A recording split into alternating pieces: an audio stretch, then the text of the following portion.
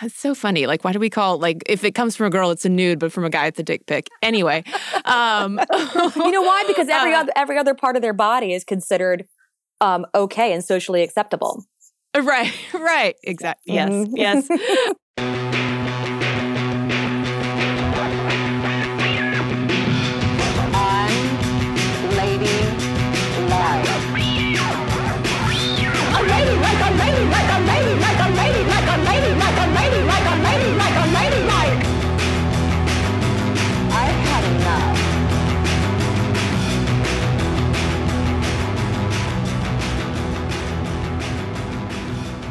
This is Unladylike. I'm Kristen, and I have a little story for y'all about my freshman year of high school, which was riddled with dick pics. I mean, I'm talking about like crudely drawn circle, oval pics of dicks, doodle dicks, if you will, that the boys in my grade scrawled on seemingly every conceivable surface at school. And I remember one guy in particular had to endure an entire school year with a one of these dicks drawn on every single page of his biology book. And y'all, that was a thick textbook. Where these guys found the time, I'll never know. And frankly, I don't want to know. And now, obviously, these are not the kinds of dick pics that I'm going to be talking about more this episode. But the fact of the matter is, we do need to talk more about dick pics and teens, and clutch your pearls, any parents listening. The tweens, too. Oh, yeah. Yeah. I mean, sexting is just a normalized part of sexual and romantic relationships, starting from a very young age. And I'm not saying this to freak anybody out. It's simply the matter at hand. Like, when I was in middle school and high school, the best I had was a dial-up modem and AOL Instant Messenger. And even with that alone, I managed to end up in conversations I did not want to be having, and some that I certainly did, but really didn't know how to have. Like, there was another guy in my grade. He and I had a clandestine game of AOL Instant Messenger Truth or Dare that he initiated. And of course he initiated because, friends, I was a nerd. Nobody looked twice at me. And this guy was popular. Let's call him Bucky. And one of the dares he gave me one night that really stuck in my mind was this.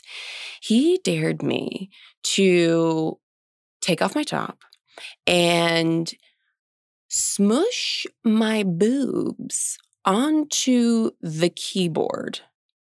I guess as a measure of how much boob there was to squish how many keys. I don't know. I don't know. And I remember thinking, well, this is ridiculous.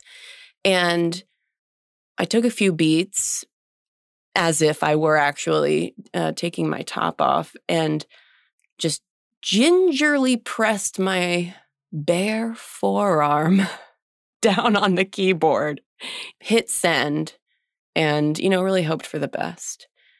I also fully think that if I were in 10th grade today and Bucky were truth or daring me, one, he would ask for a topless pic pretty soon.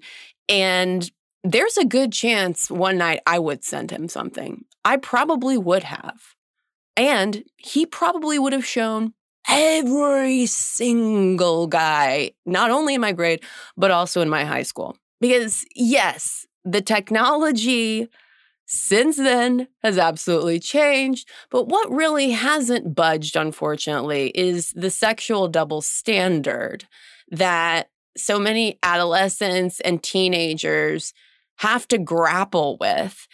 For instance, consider the March 2022 study titled, "What Do Peers Think About Sexting?" Adolescents' Views of the Norms Guiding Sexting Behavior. And it's important to note that this study is coming out of Sweden, which, if we're talking about sex positivity, comprehensive sex education, like Sweden is going to be one of the healthiest places in the world for that. And even there, the familiar refrain of a sexual double standard rings through. The study authors interviewed one 14-year-old girl who had sexting experience who summed it up this way. Most guys wouldn't be ashamed of sending a dick pic. That would be considered cool or manly. When a girl sends a nude, all guys spread the picture around laughing at her. They call her a picture whore and think she's a slut. Girls are more victimized than boys, and it's always the boy that pushes for it and wants her to undress more and more. But in the end, everyone thinks that it's her fault. Sure, you need to think for yourself, but it is extremely hard when the boy forces her to do things. By and large, y'all, this 14-year-old girl, she gets it. She sees exactly what is going on. And the question, of course, becomes, well, what do we do about it? What do we tell her? How do we help girls, kids of all genders, who find themselves in these extremely hard scenarios where they know they're supposed to think for themselves, and yet, they send a nude. On today's Ask Unladylike, I have 2 sex ed related questions. And for the first, I 1000% needed to call up an expert. Hi, my name is Dr. Kat Dukes. I am a sex therapist, couples therapist, and regular psychotherapist. I'm also an educator and a professional trainer around the areas of sexuality, relationships, and gender. And the reason that I do that is because I think it's so important that we do work around helping people feel more connected in their bodies and their sexuality and their relationships, since there's so much damage done by our culture as we grow up. Well, speaking of, let's dive right into this main advice question that we've got for you. So this is coming from a listener named Carrie, and I'm just going to go ahead and read the email that she sent. So Carrie writes, a friend of mine's daughter is in the 4th grade. She and her gal pal received their first dick pic from a boy in class. This boy requested pictures in return. The school decided to deal with it by pulling them into the hallway to discuss that this was not okay and to tell an adult. They then failed to inform the parents that such things were happening at the school. Yikes.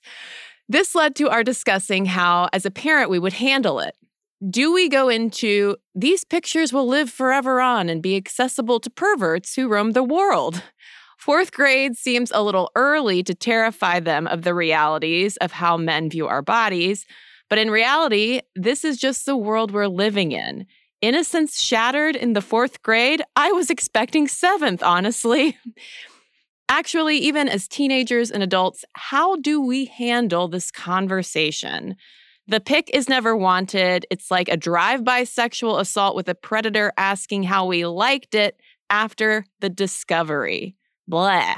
Words of wisdom? I love this question so much.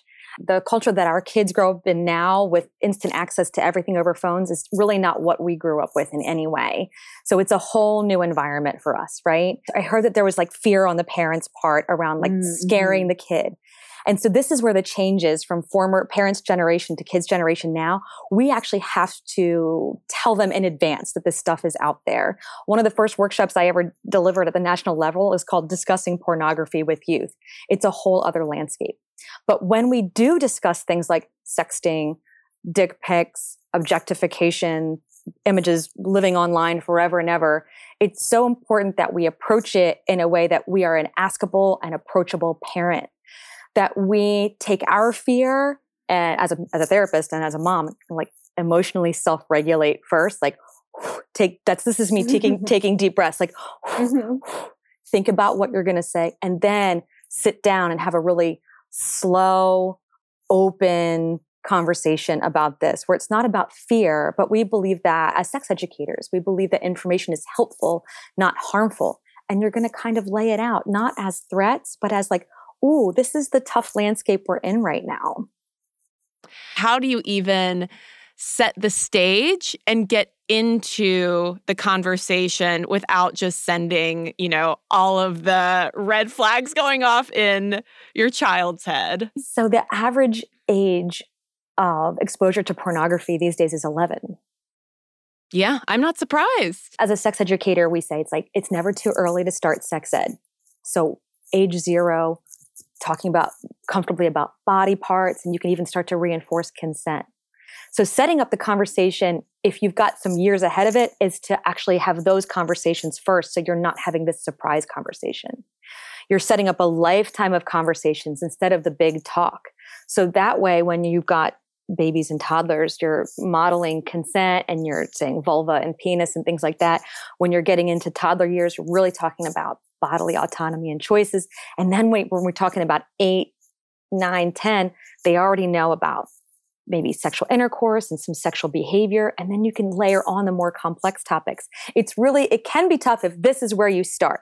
But let's say this is where you start. You sit down, and one of the things that parents talk to me about when they're in parent workshops with me is like, oh, I'm just trying to wait. I'm waiting till I get comfortable. Actually, that'll never arrive. And so it's just like saying, I'm going to wait to start playing the violin. I'm going to wait until I'm good at it. Right. You actually need to get through the awkward part to get to where it's comfortable. And so what you can do when you sit down and you tell your young person like, hey, we really need to sit down and have a really important talk. You're not in trouble. This is a really important conversation.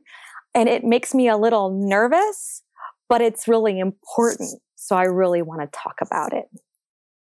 I also tell parents that these conversations can be open note conversations. You don't have to memorize what you're going to say, especially if you feel like you might get flustered. Like, have your talking points. But with that conversation, you really want it to be a conversation, a dialogue, not a lecture, right? And so you want to also set up maybe your notes or your thoughts about what are some open-ended questions I can ask to elicit my child to share. So you might say, I really want to sit down and talk to you about what might seem like this really weird thing, which is kids sending pictures of their private body parts to each other. What do you think about that? Right? And then they might say, oh, that sounds weird. Or like, oh, I have heard of that. And then you can validate like, oh, and how do you feel about that? Like, I don't know, it's weird. Why would people do that? And then you can build on that. Another thing that you can use for these conversations that works really well is, social media stories or TV shows or movies, where you can put on a certain TV show or movie and then listen like, hey, how do you feel about that?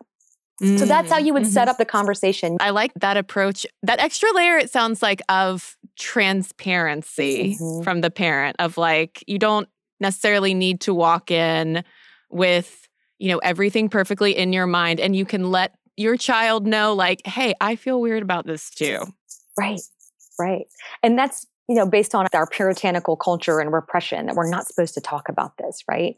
And so the more we teach our kids that it's important to talk about and it's okay to talk about, then they're going to have also eventually less shame. And if they have less shame about their bodies and sexuality, they're actually able to access better information and make healthier decisions according to the research. And so, then you might want to lay out for your conversation what kind of language you're going to use. If you haven't talked about penises and vulvas and anuses and scrotums before, like, it's going to be like, oh, you know what? And I also think it's important that we try to use the medical terminology about this, and again, it's okay if we feel nervous or awkward. We can still get through these conversations. I have boy-girl twins who are 11.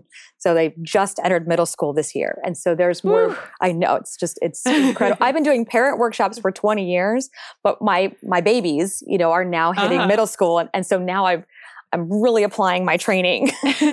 My son, especially, the way his other friends talk, he's bringing home different like words and concepts from school that we haven't really addressed. We've always talked about like proper names of body parts and things like that, and like adult sexual touching that's appropriate for consenting adults. But he came to me the other day and he's like, Mom, these boys were saying, this word. I'm not sure if it's a curse word. And I was like, okay, what is it, babe? And he's like, C-U-M. And I was like, got it. And, it was after school snack time. Now, his sister likes to be very quiet, but she did not move during this conversation. She didn't go away. And I said, well, honestly, honey, that, is a slang term for this. I was like, it's a verb and it's a noun, and this is what it can mean and everything. So, but even with all my training and my expertise, I was like, as I was putting cream cheese on the bagel, I was like, okay, I was like, breathe, take a deep breath, open body posture, soft face, and have this conversation. And so we need to take our heads out of the sand, and we need to, as parents, know that this kind of education is critical, especially from a prevention standpoint, that information does not shatter innocence. It's helpful, not harmful. Any sex ed can be age appropriate. A lot of sex ed needs to happen earlier than we think because kids' exposure to these issues is happening earlier. You mentioned how movies and TV can be a helpful learning tool as well. And I was just wondering if you had any recommendations of particular shows or things like that you think are helpful models of this. The key here is actually to look at the shows that your kids are already watching, like try to sit down with them and then pick out the themes of relationships, of consent. Is there sexuality mentioned? Look at like outfits, look at gender roles. Now, here's the key with that though. When you watch TV with your kids as a vehicle to connection and communication and education, don't judge the show. Because if you sit down, you're like, oh, they do that terribly. Look how they don't even mention consent, blah, blah, blah. Look at those unhealthy relationships. You're not actually bridging communication with your kid at all. They now just feel judged for their media choices. You're actually closing communication. So if you're going to do this, you have to sit down in a way of going like, oh, wow, I thought that was interesting how the two characters negotiated that. What did you think about that? Do you think that was realistic? What would your friends think? How would you handle that? But don't judge the show or else it's breaking down the communication. I like it. It's almost like book club style of like, what do we think? Right. That open-ended questions are questions that can't elicit like a yes, no, or fine. That's why at the end of the day, usually the kids and I'll ask them like, hey, what were the 3 best parts of your day? Because when I accidentally say like, how was your day? They're like, fine. What'd you learn? Nothing. Okay. But if I say, what are the 3 best parts of your day? At least I get a little bit more.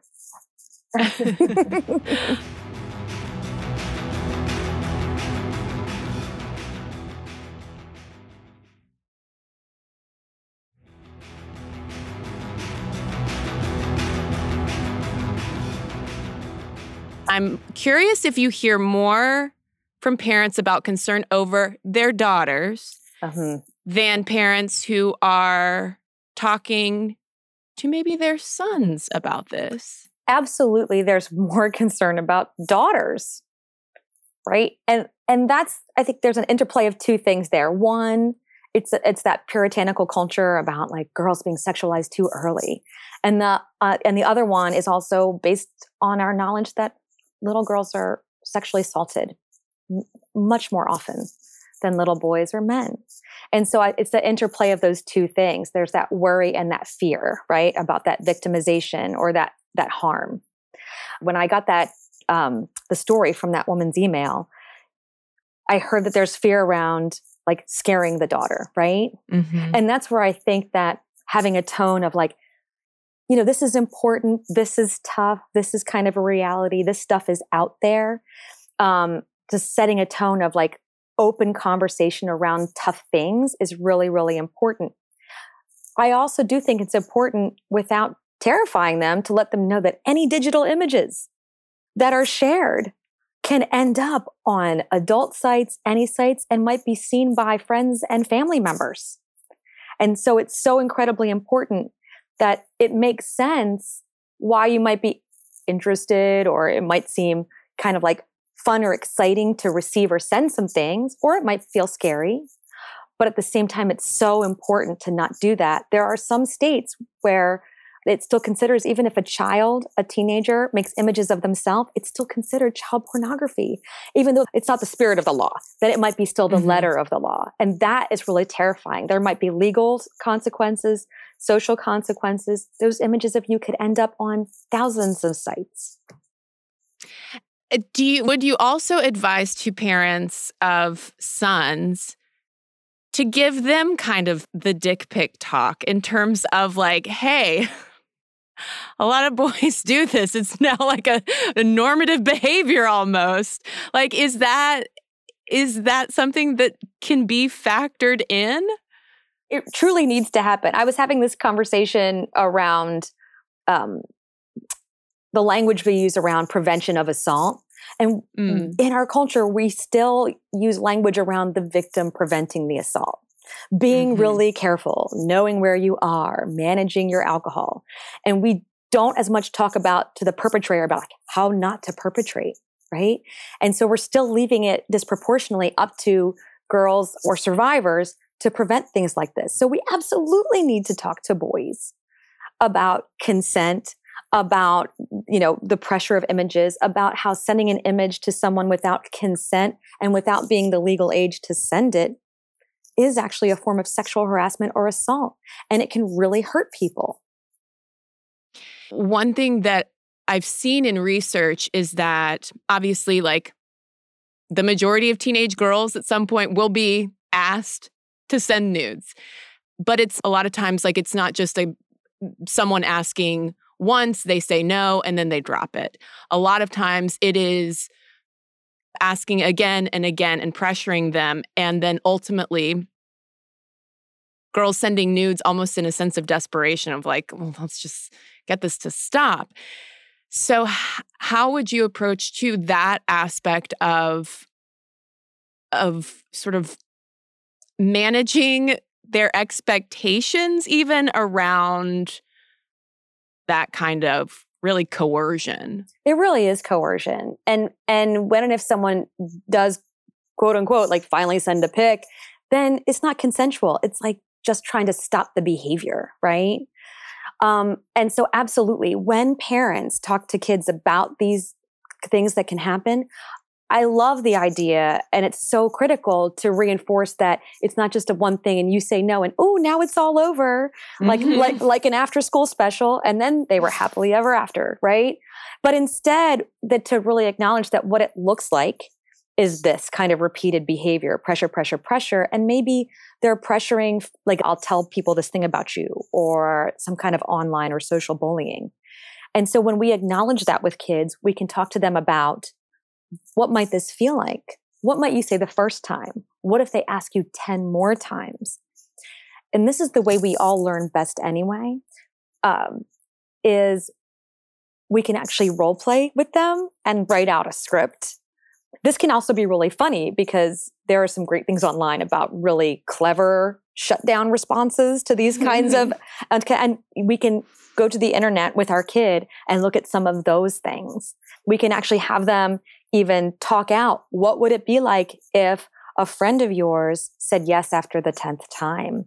How could you then support them? What might happen? What might you do differently? So to really acknowledge that this is actually not an easy on or off switch, like just say no to drugs, just say no to dick pics and boob pics, that we actually have to acknowledge that this can feel like an ever increasing pressured situation. As a therapist, you can also ask them, hey, is there another time where you felt pressured into something where you initially said no and then eventually said yes? And then we can draw on that experience and say, like, what would have helped you continue to say no at that time? What can we bring in when and if this happens eventually, right? What do you think, though, of the school's response to this situation that the listener wrote in about? It's really not okay. In this particular situation, the school did not inform the parents and left it up to the kids to inform a trusted adult at home. Is that right? Mm-hmm. The school really needed to tell the parents for a whole host of reasons. One, the potential legal consequences for any sharers. Sometimes if you download the photo, then you are possessing child pornography or making it or distributing it. There's potential social consequences for any of the kids who made it or received it. There might be bullying or making fun of or shaming. And those kinds of things can lead to social isolation and depression or self-harm. And so it was a real incredible oversight. And as a sexologist and a sex therapist, to me, I'm seeing that as like, oh, there we are putting our heads in the sand again about anything sexual.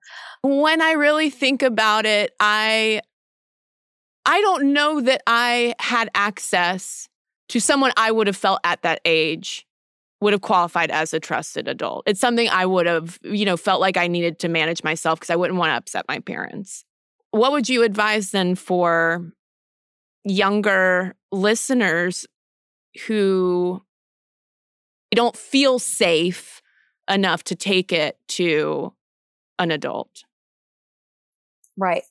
One thing that I believe has improved in the past 20 years is that young people can get support online. Problem is also online can be dangerous and online can be a place of great connection and support. For younger listeners that do not have access to that kind of support, there are some great teen hotlines that offer that kind of support. If kids are LGBTQ, if they're queer identified, there's the Trevor Project. If kids want to go online to find great resources about sexuality and bullying, there's an incredible website called Scarletine by Heather Carina, and there you can go to PlannedParenthood.org for great medically accurate information. And for younger kids, there's an amazing site called amaze.org that has all kinds of things on sex and online and bullying for kids that are elementary school aged. So even things about sexting, there are wonderful videos about that. So kids can find support that's really developmentally appropriate for them. Is there anything that I haven't asked you or we haven't covered about just this whole umbrella of tweens, teens, sexting, and nudes that you want to make sure that listeners know? It's not going to be sexy, but it's just a call to all the parents and caregivers out there. It's never too late to start talking about this. If you don't start talking to kids until they are 10, 11, 12, they've already been exposed to misinformation. They already have a lot of assumptions. If they're not talking to you, then there might already be a culture of silence. Even if it's awkward, even if you don't know where to start, it is so incredibly important, parents, to get maybe some education on how to talk to kids about sex, read some articles, and sit down and start that lifetime of conversations. Because I work with so many people now in sex therapy or who never had any conversation with their parents and carried a lifetime of misinformation and or shame because of that culture of silence. And information is what will help them arm them with the knowledge and the skills and the insights they need to make the healthiest decisions for themselves and their bodies. Thank you so much to Kat. Y'all, I'm a little jealous of Kat's kids. After I talked to her, I just imagined what it would have been like to grow up with such a sex-positive, perceptive parent. As they might say on RuPaul's Drag Race, she is mother. She is mother.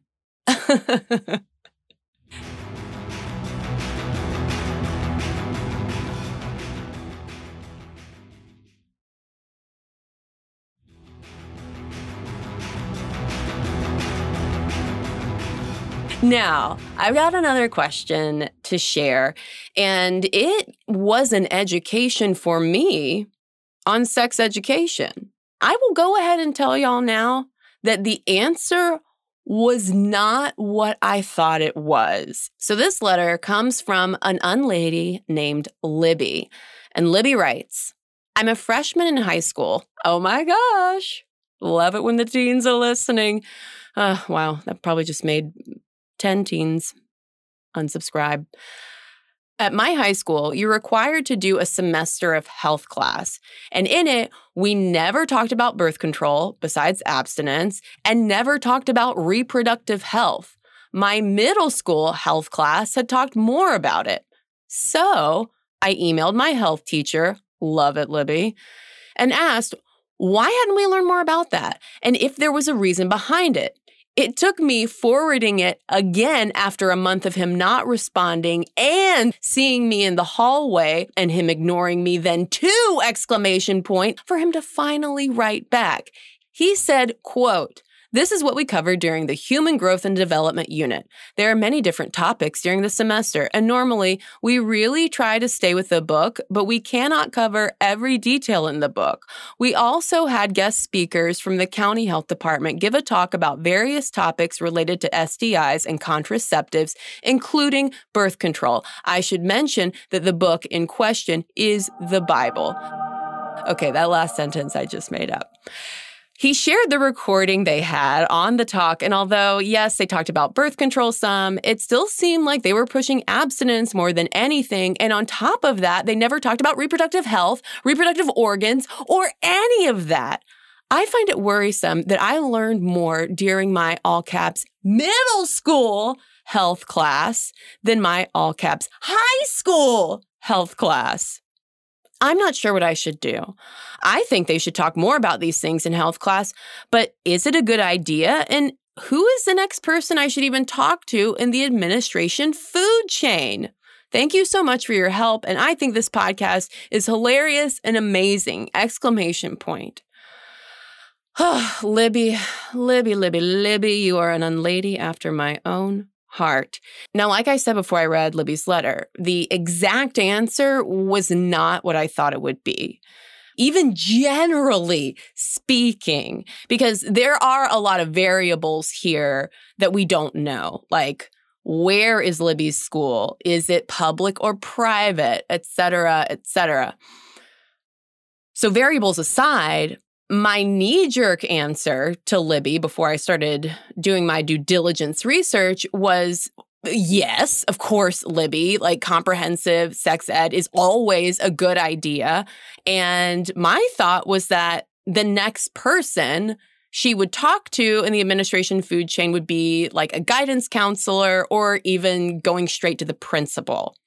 But in fact, if a student wants to get decent sex ed taught in their school, its administration food chain probably won't take them very far at all. And at this point, Engineer Ali, could you cue up the Magic School Bus theme song? Because we've got to take a little journey to find out how sex ed actually does or doesn't get into the classroom. The first stop is not actually a stop. We're just going to do a drive-by of Capitol Hill. The federal government has no direct control over what is or isn't taught in sex ed. So, okay, talking about food chains, like Libby, you know, you can write to Joe Biden if you want to, but he doesn't even like to say the word abortion, so he's probably not going to be a helpful contact there. There is no sex ed department at like the U.S. Department of Education. No. Anything having to do with public school sex education, that is routed through the Department of Health and Human Services. That is who oversees federal funding for public sex ed programs. But by and large, sex ed, the curriculum, and the teaching of it is a state and local issue. So let's hightail it out of Washington, D.C. and get to our respective state capitals. Because friends, guess what? Public sex education is determined not so much in schools by teachers. No, that would maybe make a little bit of sense. The ultimate power really rests with state governments because state governments control the purse strings. They are the ones, for instance, who are distributing any of that federal funding from the U.S. Department of Health and Human Services that they might get. They are the ones who are setting sex ed standards, guidelines, greenlighting textbooks. And who all does what will vary from state to state, but the governor, state legislators, and your state board of education really hold the ultimate power here.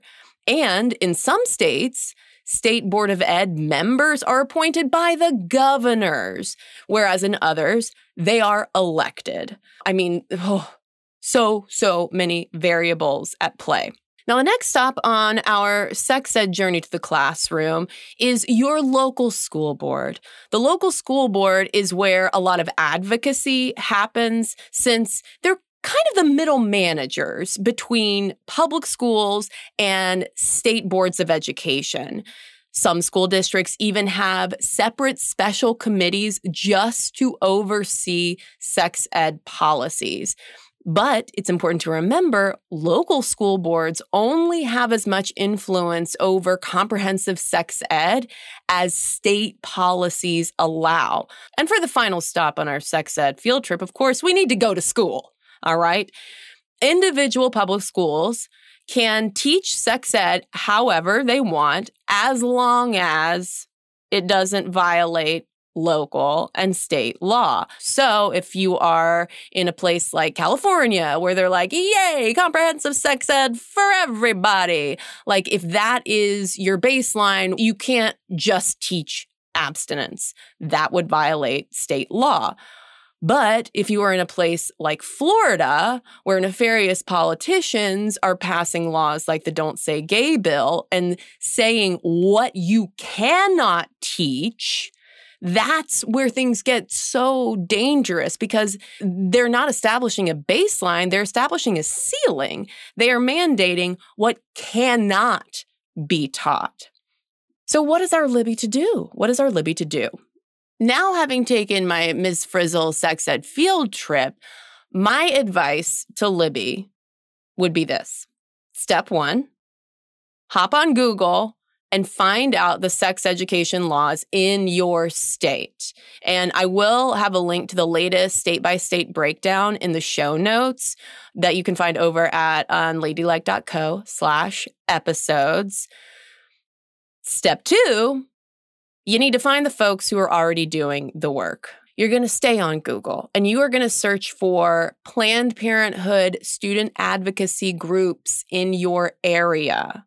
Or you can search your state and sex ed advocacy organizations. For instance, one here in Georgia that is doing the Lord's work is GCAP, Georgia Campaign for Adolescent Power and Potential. They do a ton of work around comprehensive sex education and bridging that school community gap.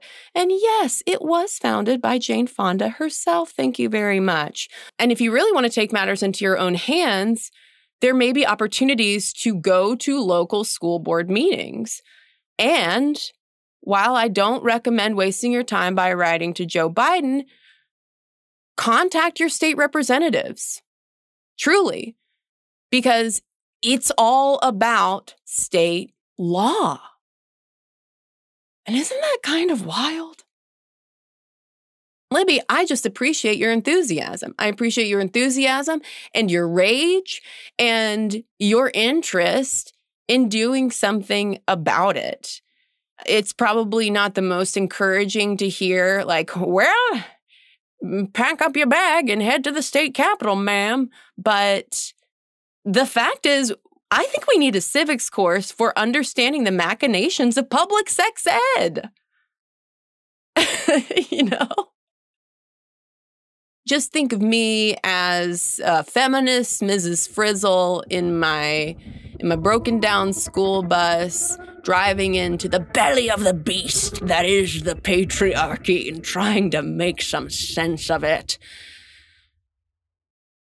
Unladies, friends, parents, teachers, sex educators, I would love to hear any thoughts, concerns, questions that this episode has raised, and keep the questions coming. It doesn't even have to do with dick pics or sex ed. Ask Unladylike is an open forum. Send me your questions. I would love to try to find some answers. hello@unladylike.co is the email address, or you can DM me at Unladylike Media on Instagram. You can also follow Unladylike on Twitter at Unladylike Media and TikTok at Unladylike Media, where I think I need to go whole hog on a sex ed campaign because the youth need to know some things that I didn't know when I was pressing my bare forearm down on a keyboard in the hopes that it would give the impression of, a solid B cup squishing down. And how did I almost forget to thank our fabulous sex educator and expert this episode, Dr. Catherine Dukes. Go find and follow her, and I'll be sure to include links to the websites she recommended in this episode's source posts, which you can find over at unladylike.co/episodes. Unladylike is a Starburns audio production, executive produced and hosted by me, Kristen Conger. Tara Brockwell is our senior producer. Catherine Caligori is our associate producer. Mixing and engineering is by Ali Naku. Our music is by Flamingo Shadow, Amit May Cohen, and Sarah Tudson. And till next week, fun fact, Bucky and I, we never even kissed. We never even kissed. And I showed him the top of my thong in chemistry class. It was lost. Starburns Audio, a podcast network.